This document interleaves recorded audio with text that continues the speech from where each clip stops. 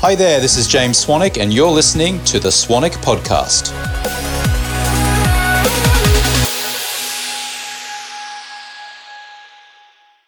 We're going to be talking to Garrett here. How do I pronounce your last name? I want to make sure I get it right.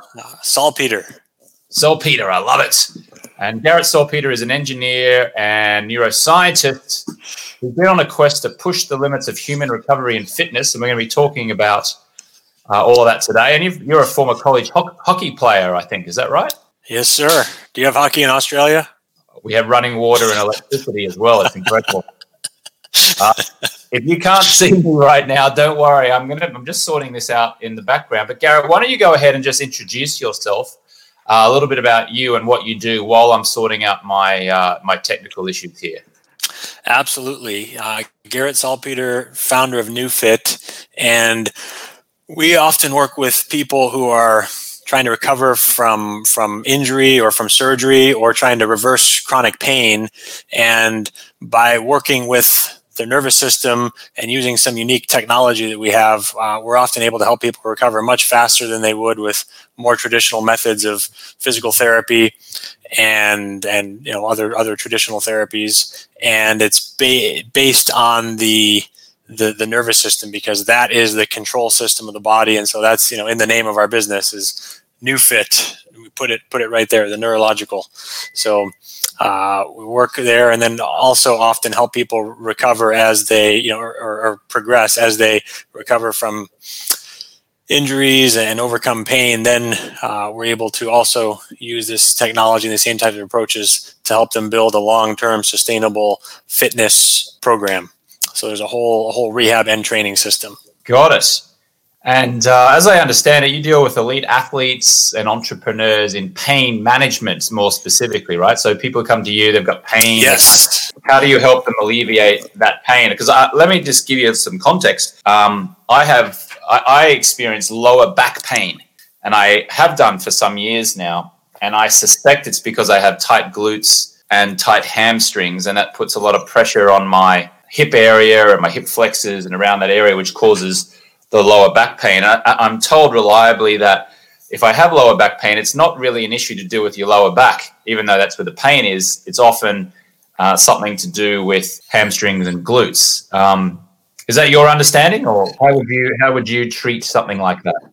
That's a great question, and there's two parts to the pain conversation. One is the physical component, and then the other is, sometimes when you're talking about pain, there is a psycho-emotional component that we can't ignore, and I'll talk more about that later. But in the physical component, it is common that there's glute and hamstring dysfunction that does cause the lower back to become susceptible. If you're not supporting or stabilizing with those muscles, you end up collapsing into other areas, and that can lead to issues in the lower back. However, we also find that it's often many other issues, and oftentimes people will come and see us with low back pain, and we test their glutes and hamstrings, and they're fine, and it's something in the psoas or the adductors or the glute medius instead of the glute maximus, or it's something else. Sometimes it's muscles in the lower back itself.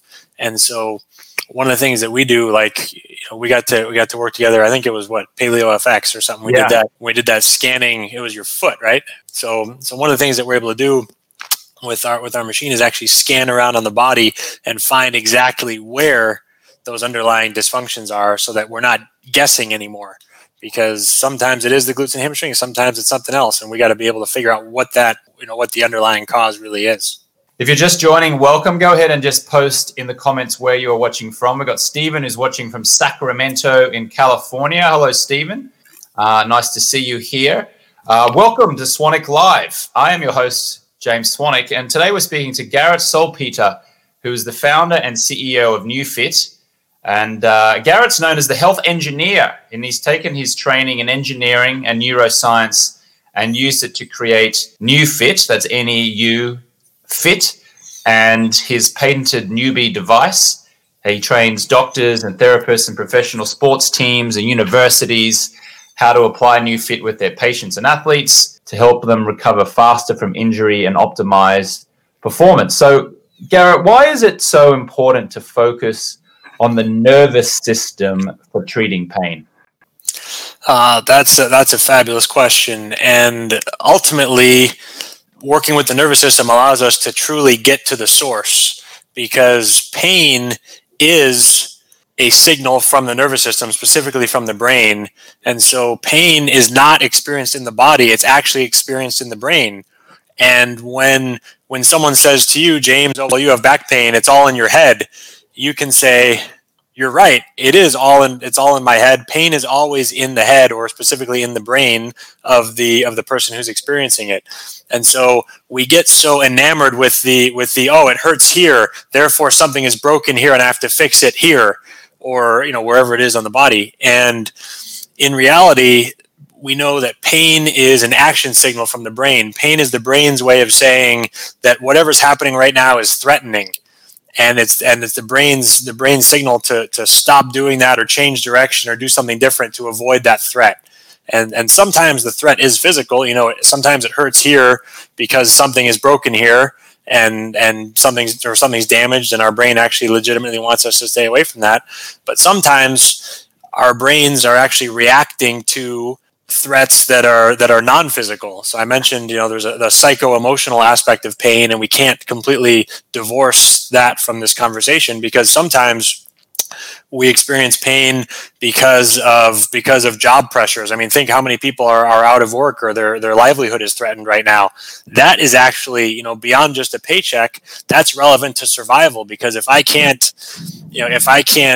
get enough money to pay rent and feed my family, that legitimately threatens my survival. And so that taps into those same brain mechanisms, these almost reptilian survival-based brain mechanisms, where we're always monitoring our environment and our surroundings for possible threats, and constantly passing millions of bits of information through this filter, through the amygdala, for example, that's looking at everything. Is this anything I have to address, or is it something I should be afraid of? Is it something that's threatening to my survival? And so our brains are constantly monitoring the environment for threat, and sometimes those threats are non-physical. And there's a really interesting body of research, when you mentioned back pain here, that I just have to mention, which is there was initial studies were done within a large corporation, where they were concerned that a large part of their workforce were missing days of work because of low back pain. And so they tried to figure out what it was that was causing this. Was it the ergonomics of their chair? Was it not getting up and walking for a few minutes every hour? Like, was it being too sedentary, or was it not stretching certain muscles, or was it having being predisposed to back pain because they were overweight? They looked at all these things, and guess what they found out was the number one cause? It was all in the head. It was job dissatisfaction. Yeah, there you go. It was all in their head. It was job dissatisfaction. It was, yeah. Well, I tell you what, that must mean that I'm dissatisfied with my job, because I have low back pain. I'm actually not dissatisfied with my job. I actually love what I do. I own a couple of businesses, and I love that. And I still have back pain. So there must be some kind of emotional issue that's going on that's causing me to have continuous lower back pain. I've actually got this little device here that I've got between me and the back of the chair at the moment, which is alleviating some of the pressure on my lower back. And then sometimes when I sit in a car, or actually almost always when I'm driving a car, the way that if the car that I'm driving doesn't have one of those chairs where you can kind of change the degrees of actually the seat and the degrees of the back, other than just like, you pull a lever and you can move closer to the steering wheel, and you can move the backrest back, but you can't actually move the seat down or up. If it's something like that, I experience tremendous back pain because it puts a lot of pressure on my lower back. If I'm driving someone else's car, or a rent-a-car, for example, and I can change the seat height or the seat angle a little bit, I can actually alleviate a lot of that pain. Hello, Connie from Hoboken, Stephen from Sacramento. If you guys have got a question for Garrett, please do post your question in here right now and ask Garrett. Garrett and I have met in person at Paleo FX in Austin, Texas, where he puts his device up to my.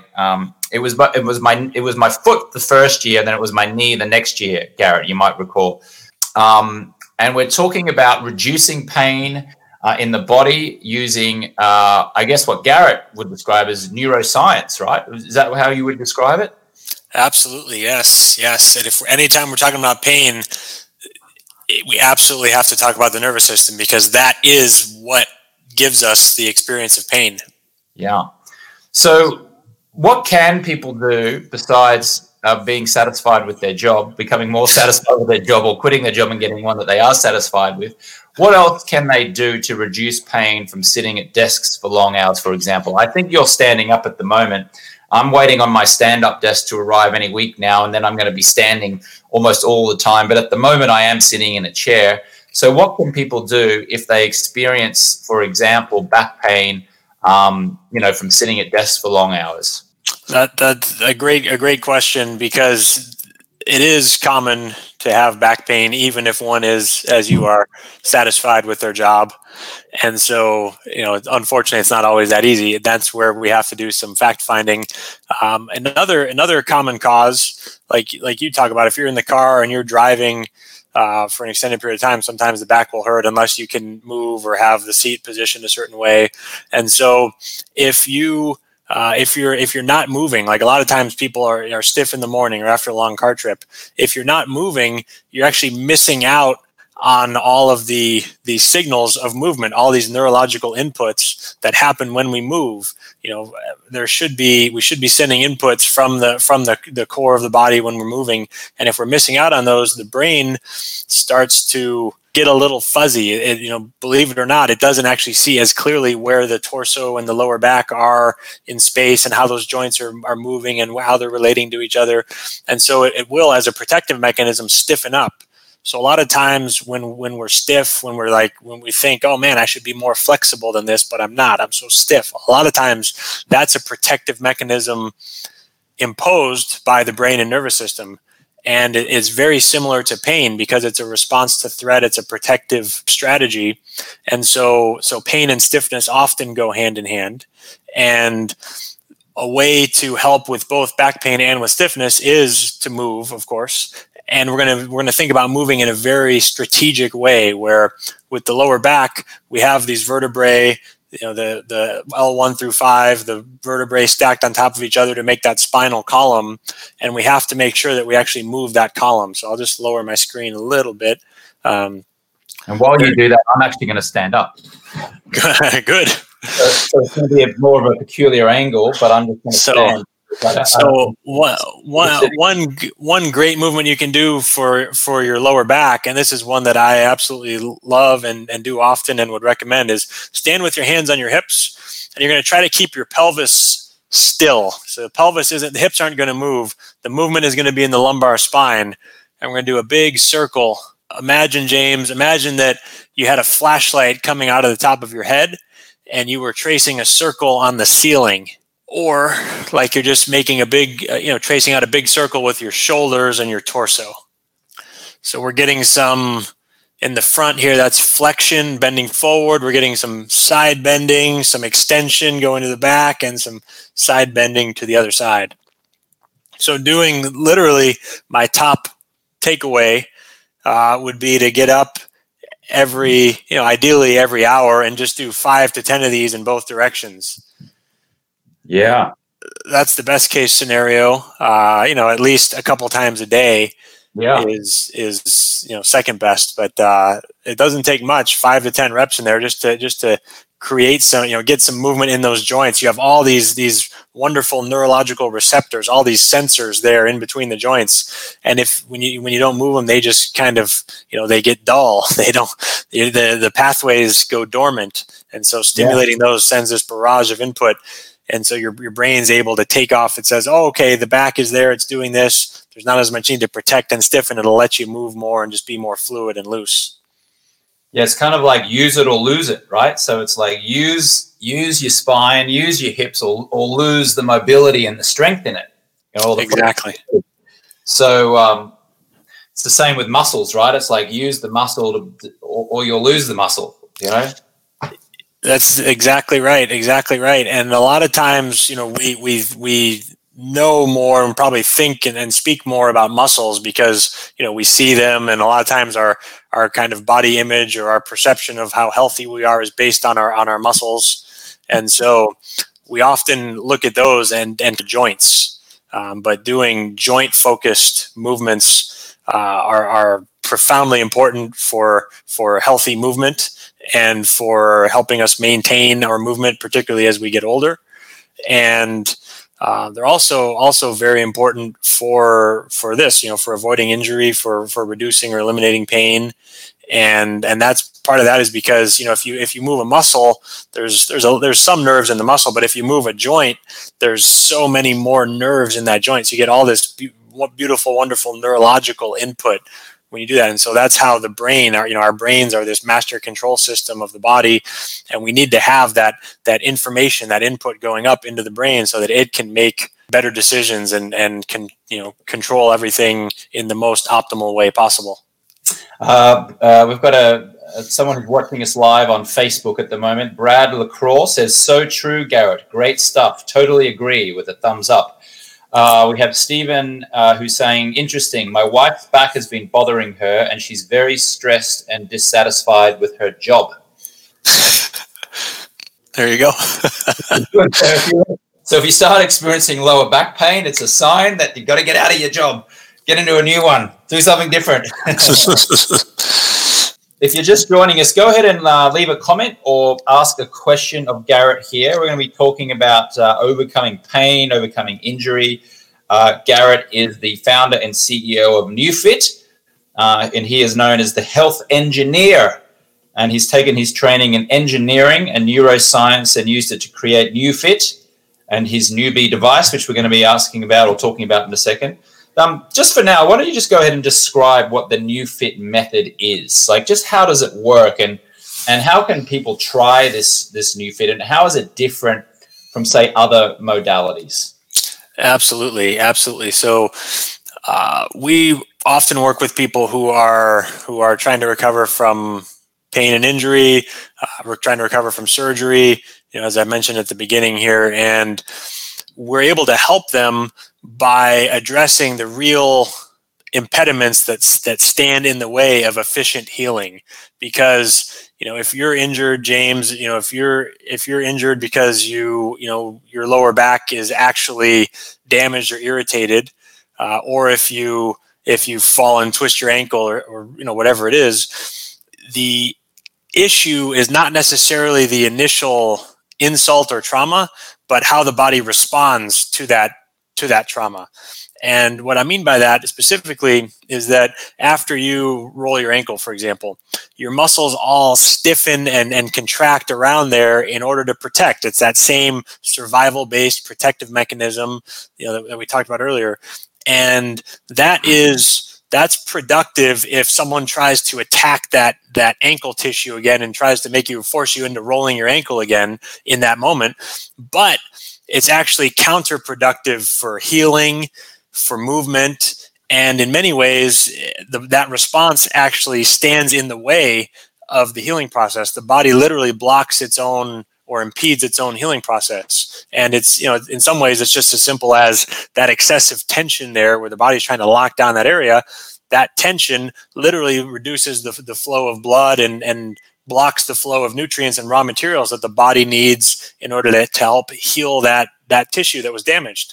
And so what we're able to do, for example, in this case, is scan around on the body. And if it was your ankle, James, we'd be able to scan around on your foot, scan on your leg, and tell you exactly where those protective patterns are present in your nervous system, where your nervous system is telling those muscles to guard and protect and brace. And once we find those areas, then we're able to use this unique direct current to help give the neurological impulses to re-educate those areas, break through that protective pattern, and take the tissue that where everything was really protected and contracted, open it up so that now, for instance, more blood flow can get in there and it can bring the nutrients and the raw materials. And it's amazing when that happens that, the body still is doing the healing. It's not like we're doing the healing, it's that patient's body is doing the healing, and it can do it in an incredibly fast, seemingly miraculous time frame. And when we get those impediments out of the way and that process is able to move at its natural rate, the results do sometimes seem miraculous, where, we'll work with on the ankle sprain example, here in Texas, high school football is a big deal. Friday Night Lights, they're playing the games there. And every season we'll have a few high school football players who will have an ankle sprain in that Friday night game. They think they're supposed to be out 3 to 4 weeks, and they'll come and see us. They'll do maybe 2 or 3 sessions a day, Saturday, Sunday, Monday, and then they're back on the practice field Tuesday, Wednesday. They play that Friday. They don't miss a game, and they're blown away at how much faster they recovered. And that's because of how we're able to help them manage the response to the injury. Again, not so much the injury itself as much as it is the response to it. So just we've got a couple questions that are coming through here. We've got Connie on YouTube is asking, what's your perspective on the research that says emotional, I think what you might mean is pain here. It says emotional pain actually causes the same feeling as physical pain. And if you agree, how do you treat it? So what's your perspective on research that says emotional pain actually causes physical pain, and how would you treat that? That's a fabulous question. Thank you. If it was Connie, I think I heard the name, but thank you so much. Connie is watching live on YouTube. Yeah. Yeah. Thank you so much for that question, because that is a fascinating discussion topic. And this is a really important concept if we're going to help people with pain, because oftentimes their pain is due to more psychological or emotional factors. And it's, something might have gotten hurt in the past, and yet the pain lingers on long after that original injury is healed, or it's been gone for a while and it comes back, and it, seemingly because of some sort of emotional trigger. And it's very, very interesting that the way we respond to emotional threats is very similar to the way that we respond to physical threats. So if James were going to attack me here, I might kind of startle, and I might brace myself, and I'll probably, kind of close my body in the sense that I'm going to bring the bones of my arms in front of my more vulnerable organs. I'm going to try to protect my face, try to protect my visceral organs. I'm going to kind of curl up and close in this flexion dominant position.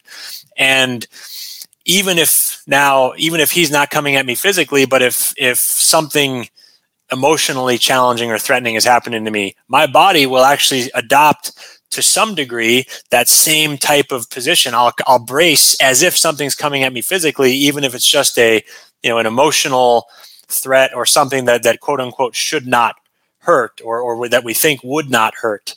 And so there is, whenever we experience emotional and psychological stress or trauma, there is a physical correlate. There's a location wherein we actually brace, or where we hold that trauma, is what some people might say. And so one of the coolest parts of this process is that when we scan around on the body, we find wherever the body's bracing or protecting or responding as if there's threat. And so it's possible to even be able to pick up threat that's due to, or protection that's due to non-physical threats. So in the physical body, it's still possible to pick up areas of threat that's due to non-physical causes, and you still want to work on it in the same type of way. I mean, we're talking physically here, so we're not doing counseling, and we're not necessarily talking to people or processing the trauma in that cognitive way.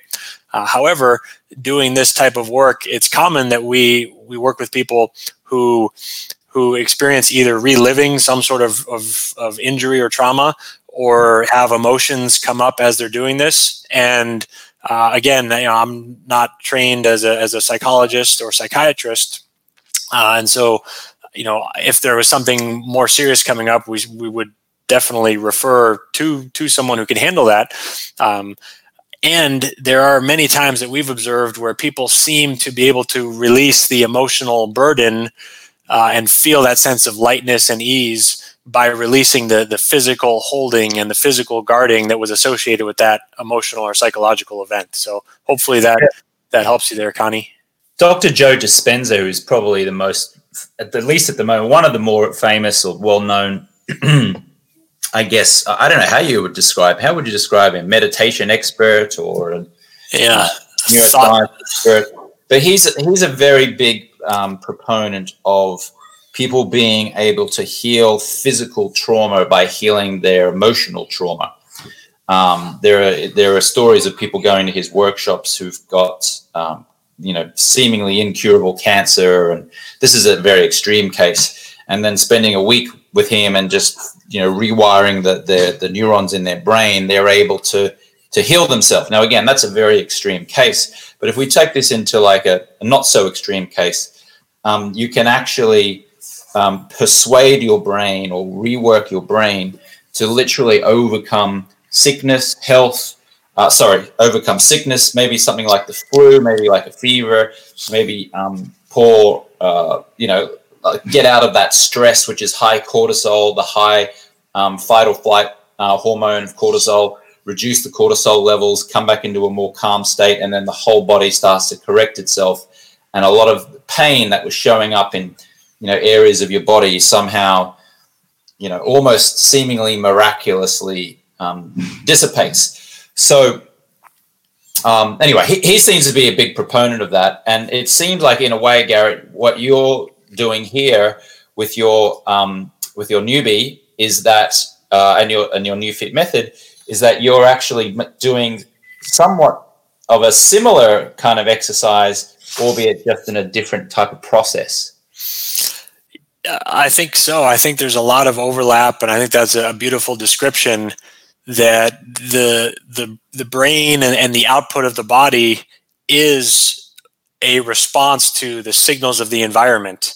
And so by changing the environment, you're able to change, at least to some degree, the output of the brain and the body.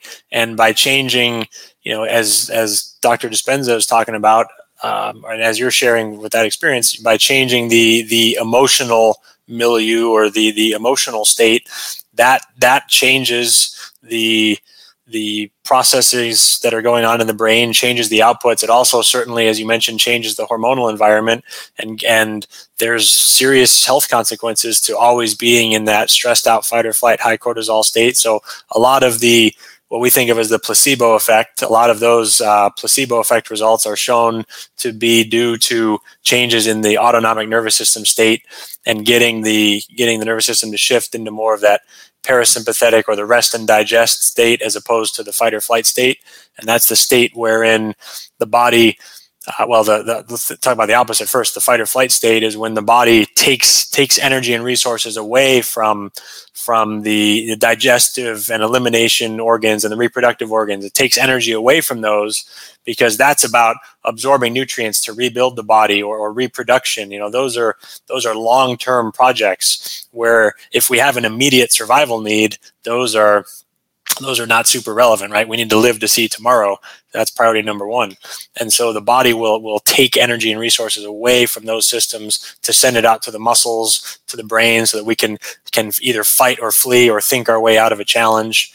And so creating that shift where you're able to move more into the rest and digest state sends more energy and resources to the organs of digestion, waste elimination, reproduction.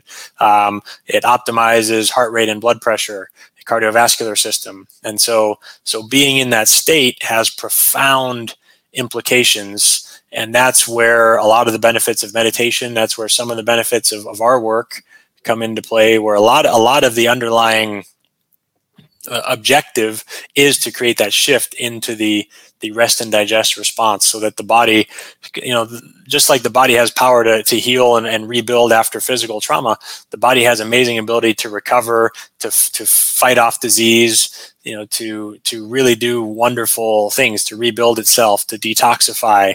And so the more energy and resources we can put into the actual organs that perform those tasks, the more our bodies are able to fight off disease, rebuild themselves, and the more vibrant, healthy, energetic, we all are. And so there's a big part of that is the autonomic nervous system, and And that's where there's a few different things that happen. One is, stimulating very specific parts of the nervous system can help shift us into that state. So like vagus nerve stimulation, which is something that we do with our device. We have some different techniques that we use to help increase that rest and digest response, for example. And then also the same type of process that we talked about in terms of recovering from injury, and where those protective patterns are happening. If one of those patterns or many of those patterns are present in the body, where there's threat and there's areas of holding on in the body as if trying to brace against a threat, then the brain's constantly in that high alert state. The brain is thinking, oh my gosh, we could get attacked again, or we are under attack right now. And so finding where those patterns are present, you kind of cut off that line of communication. You change the environment, whereas before the brain was getting these signals from the body saying, we're under attack, or this is a time of threat or problems. Now the message is one of, oh, okay, we're relaxed, we're cool, we can handle more, we can handle a challenge if it were to come up, we're good. So you're changing that signal from the environment by sending signals, with a device or through meditation or through various techniques. I'm going to ask you about how the device works. I'll get you to describe it in just a second. But if you're watching here on Facebook or YouTube or some other platform, go ahead and type a question for Garrett right now. Any question around pain, recovery, maybe you have some pain somewhere in your body. Maybe Garrett can help solve that for you, or suggest a form of repair for you. If you have some other issue that you'd like to ask Garrett's advice of, here we go. We've got Rod says, I injured my ankle and was told I may not be able to perform again. I love dancing and want to overcome this. Any tips? So Rod injured his ankle, was told he may not be able to perform again, loves dancing, wants to overcome it. Any tips? Great question, Rod. So first, I have to say I'm not able to give you medical advice. Nothing is meant to diagnose or anything. I am happy to share experiences or share a perspective based on our experiences, and it will depend. The advice that we can offer, or what we or our team or our people in our network around the country can do for you. It will depend on the severity of the injury, and there's many variables. With that said, this is something that we've heard before, where people think it's either going to be a long time to recover, or they're not going to be able to get back to a certain level. And that's because the common approaches, in physical therapy, orthopedic medicine, everything is so structure-based and tissue-based, and there's not enough emphasis on function, and function is controlled by the nervous system. And, it's rare that therapists and doctors actually think about neurological function in the treatment of injuries like this. And so we have been able to help people using the NeuFit method, and what we're talking about here. We have been able to help people who have these types of injuries make significant progress and get back to the point where they can walk again when they weren't supposed to be able to, or they get back to playing sports when they weren't supposed to be able to. And so I think it's definitely worth trying. If you are interested, what I'd encourage you to do is check out our website. It's neu.fit, NEU.FIT.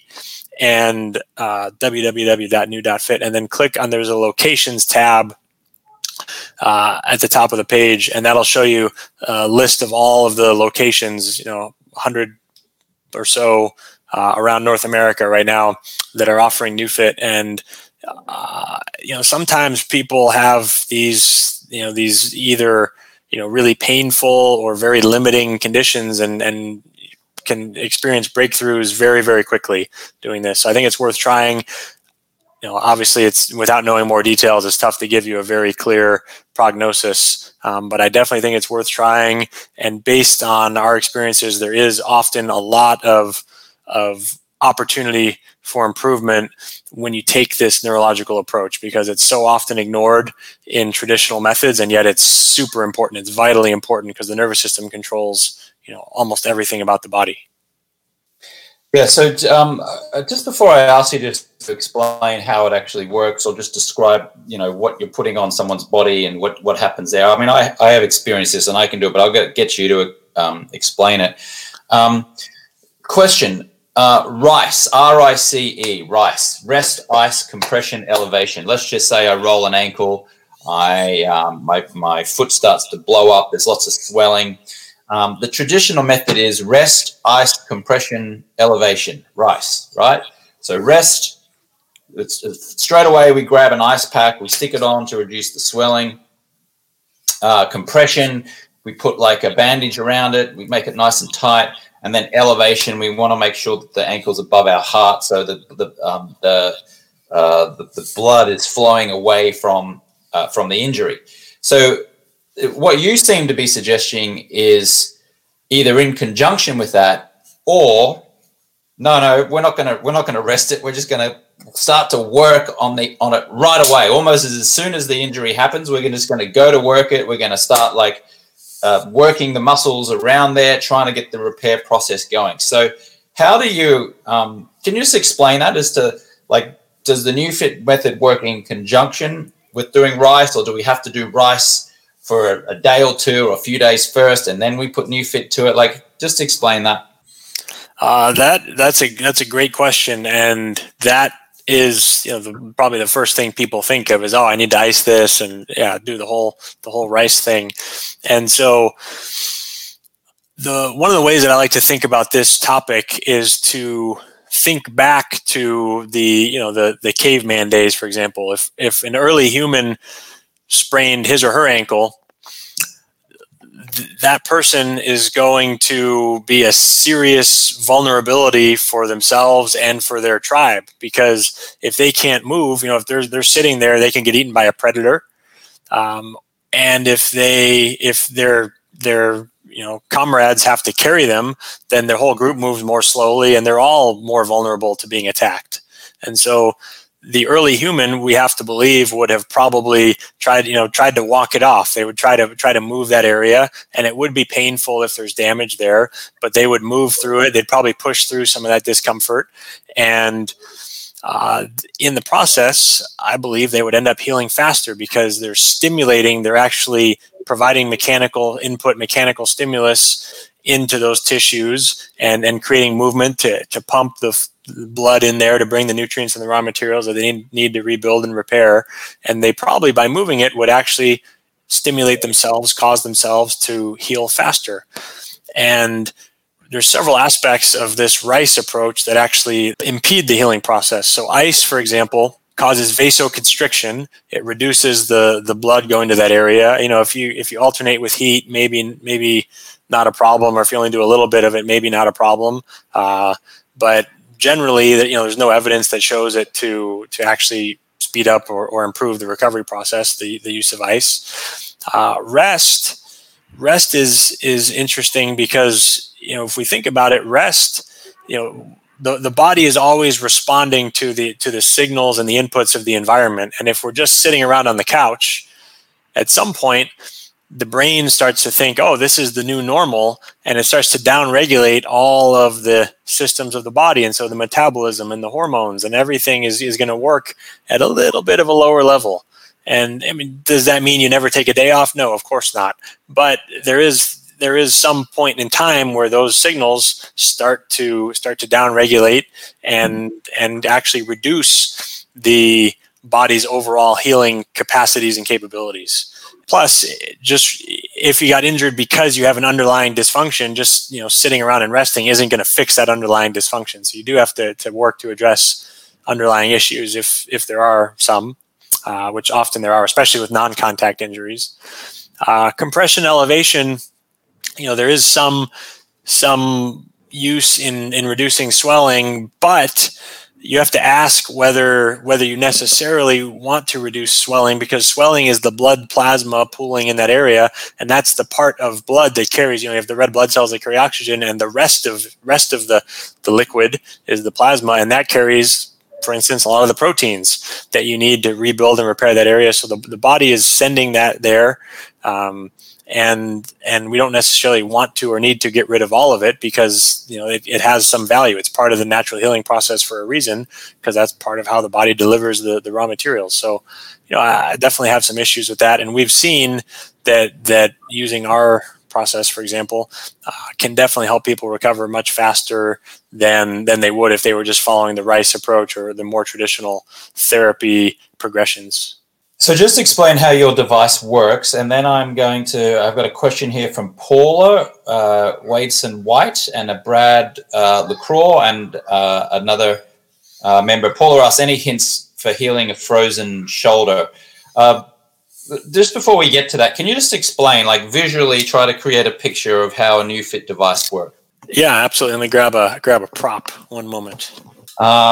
And if you are here and you're watching and you have a question, please do post your question down below and ask the question of Garrett Salpeter. Garrett, over to you. I'll see if I can actually get a device. I think my wife was using it for her workout out in the garage, so I'll see if she can bring it in. Basically, we have one of these electrodes that will be connected to the machine, and we start by scanning around on the body. And what we're doing is basically loading or challenging these areas. So we're getting the signal as if that muscle was actually working, or as if that muscle is actually working, or when we're up here, as if that muscle is actually working.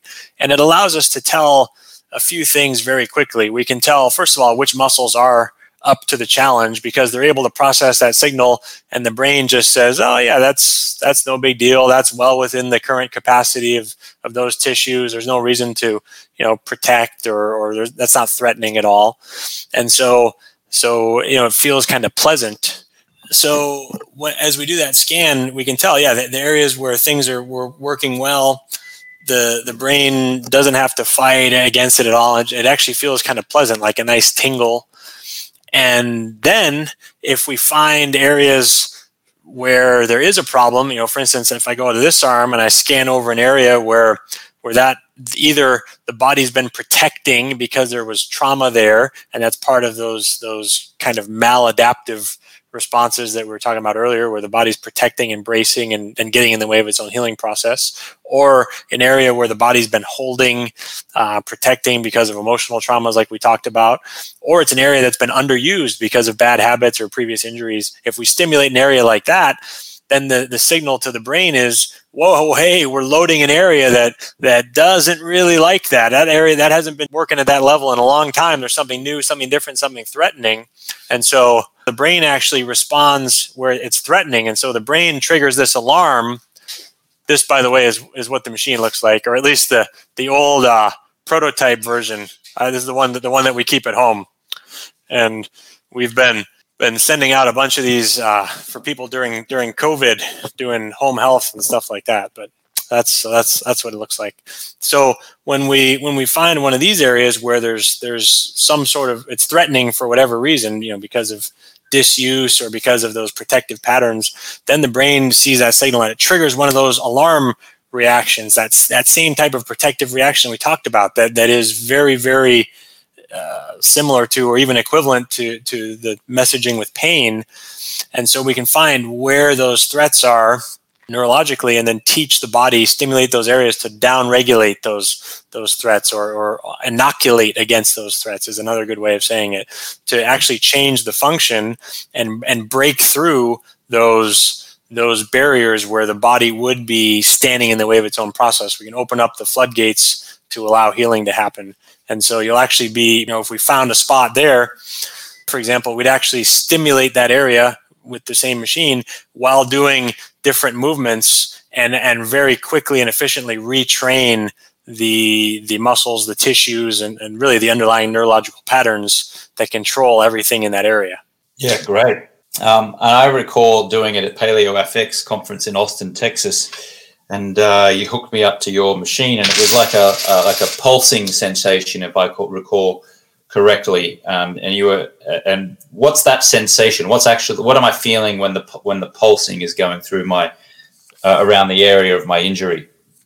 So it's a pulsed direct current, and that's an important piece that's worth touching on for a moment, because virtually everything else that's out there in the world of electrical currents, electrical stimulation for the body, virtually all of it is alternating current, and that has some issues and limitations, particularly when you're talking about neuromuscular reeducation and how the nervous system controls the muscles, because as that alternating current, as that signal volleys back and forth, you end up causing muscles to co-contract and fight against each other. You train the body to stiffen and resist its own movements. And so when it's up at a high enough level to make a difference, you end up training the body to move as if you were driving a car, hitting the throttle and the brake pedal at the same time.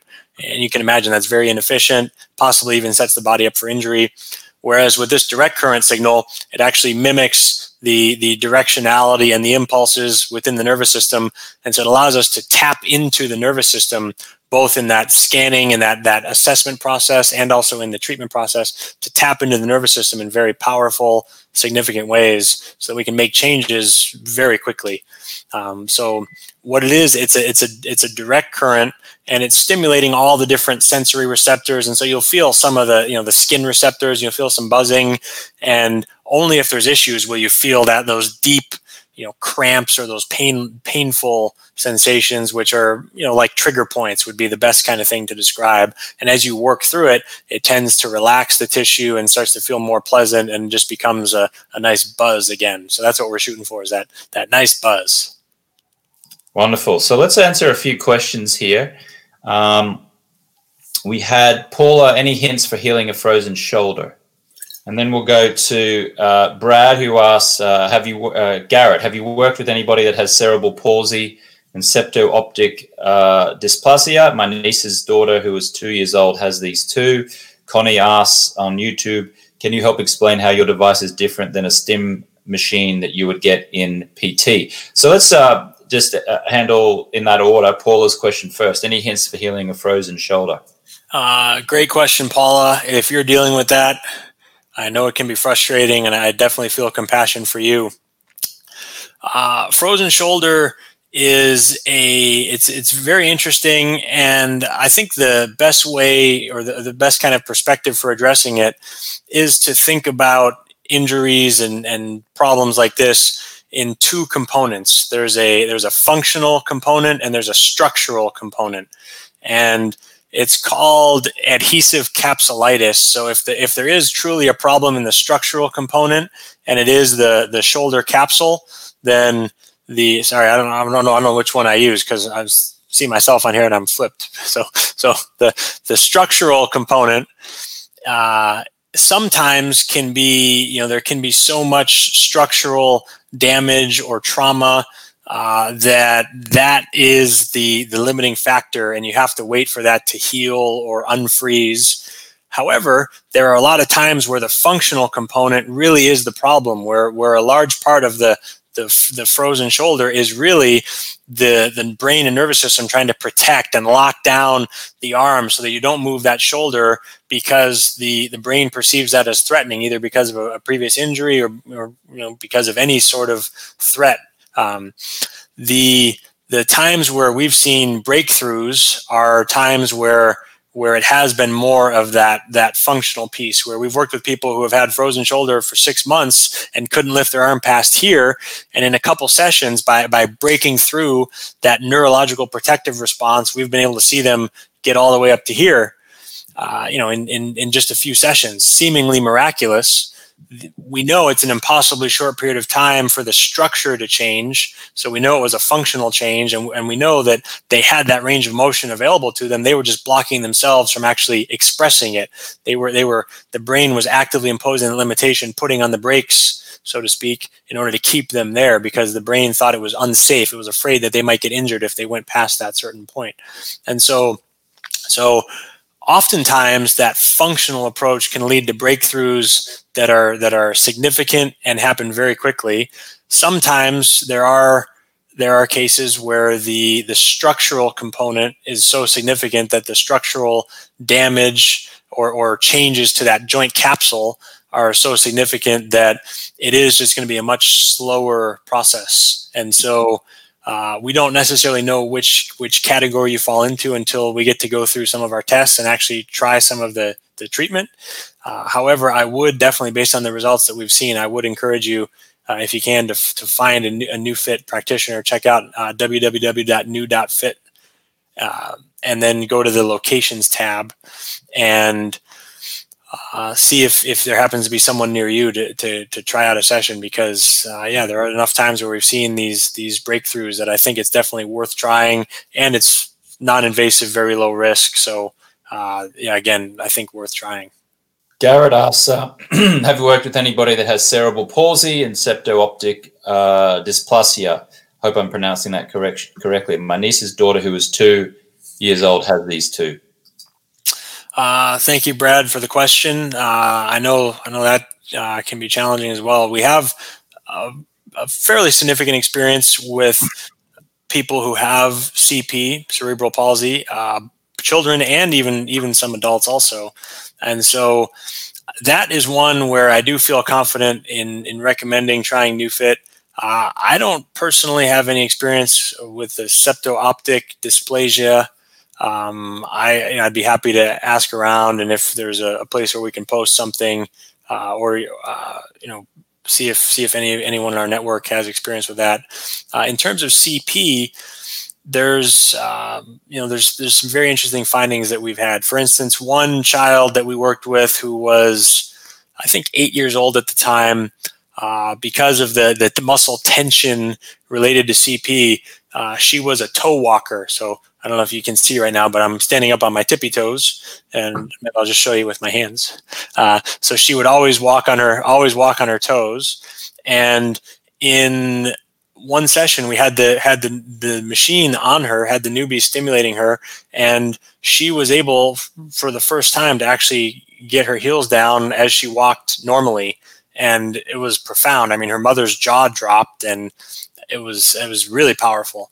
And it took, when we took the machine off that day, she went back to toe walking, and it took many sessions, like 15 to 20 over a period of a few months, in order to change the pattern to where she was walking much more normally, unconsciously, without thinking about it, to make real kind of lasting changes in her gait. And we've seen similar improvements with an adult CP patient who we're working with at our home office here in Austin, for example. He had this flexion position, and now after a few months with us, on command for the first time, can extend his wrist to neutral, even a little past neutral, has much better dexterity and control of his fingers. His penmanship is significantly improved. His writing was extremely sloppy and barely legible, and now it's much smoother, much more legible. So we've seen some cool things in that area, and a large part of what we believe to be happening is really neuroplasticity.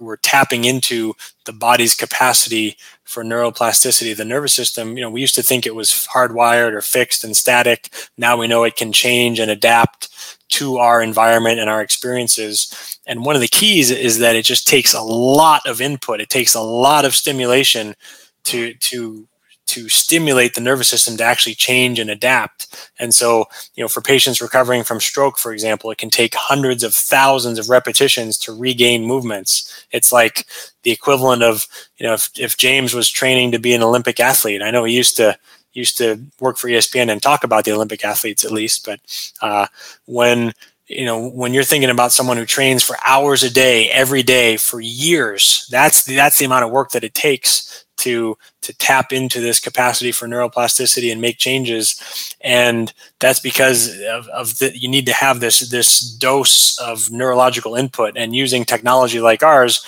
you can get that dose much more efficiently and safely and effectively. And so, instead of 4 years, maybe you can shorten it to 2. It's still a long time, but it's much shorter and more efficient, and you see more tangible progress more quickly along the way. Got a question here from Edgar, who says, let's do Connie's first. Can you help explain how your device is different from a stim machine that you would get in PT? And then we'll go to Edgar's question about running. Yeah, great question, Connie. So the biggest difference has to do with this distinction between alternating current and direct current. And I don't know if you were on for that piece of the conversation. The biggest difference is the effect on the nervous system, the neuromuscular system specifically, and the alternating current devices cause a lot of muscle contraction as the signals alternate. And really the limiting factor is that muscle contraction, whereas there's less of that happening with our device. And you may wonder, well, is that good or is that bad? Like, I think I want to get the muscles working. And the reason that we want this and the reason that it's beneficial is that when we can bypass, at least to some degree, all that muscle contraction, we can actually communicate with the nerves and the nervous system in a much more powerful and meaningful way. And so some of it is in the technology, some of the difference is in the device itself, and then some of it is in the methods that we use for applying it with the various assessments and the whole system and process. And so if you can, I'd encourage you to work with a NeuFit practitioner near you.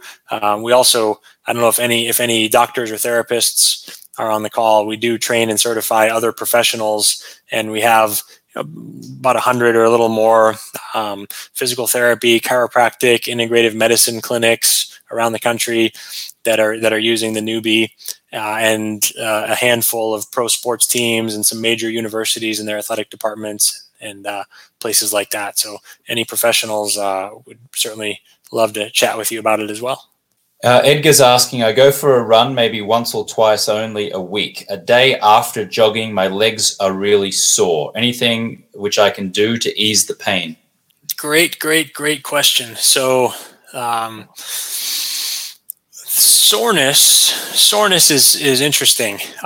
Soreness is typically the result of inflammation. When you're training in the gym or you're jogging like you're doing here, your muscles to some degree they kind of break down. You challenge the muscles, and some of those individual muscle fibers have micro trauma. They tear a little bit, and the body responds with inflammation. It sends inflammation there to pick up some of the damage and to guide the regrowth and repair process. And so if the soreness is in your muscles, to some degree, you may want to consider letting it run its course, because that's part of the body's process of remodeling and rebuilding and reinforcing its own structures so that they're better equipped to handle that same activity or challenge next time. So they actually come back stronger so they can handle that again in the future.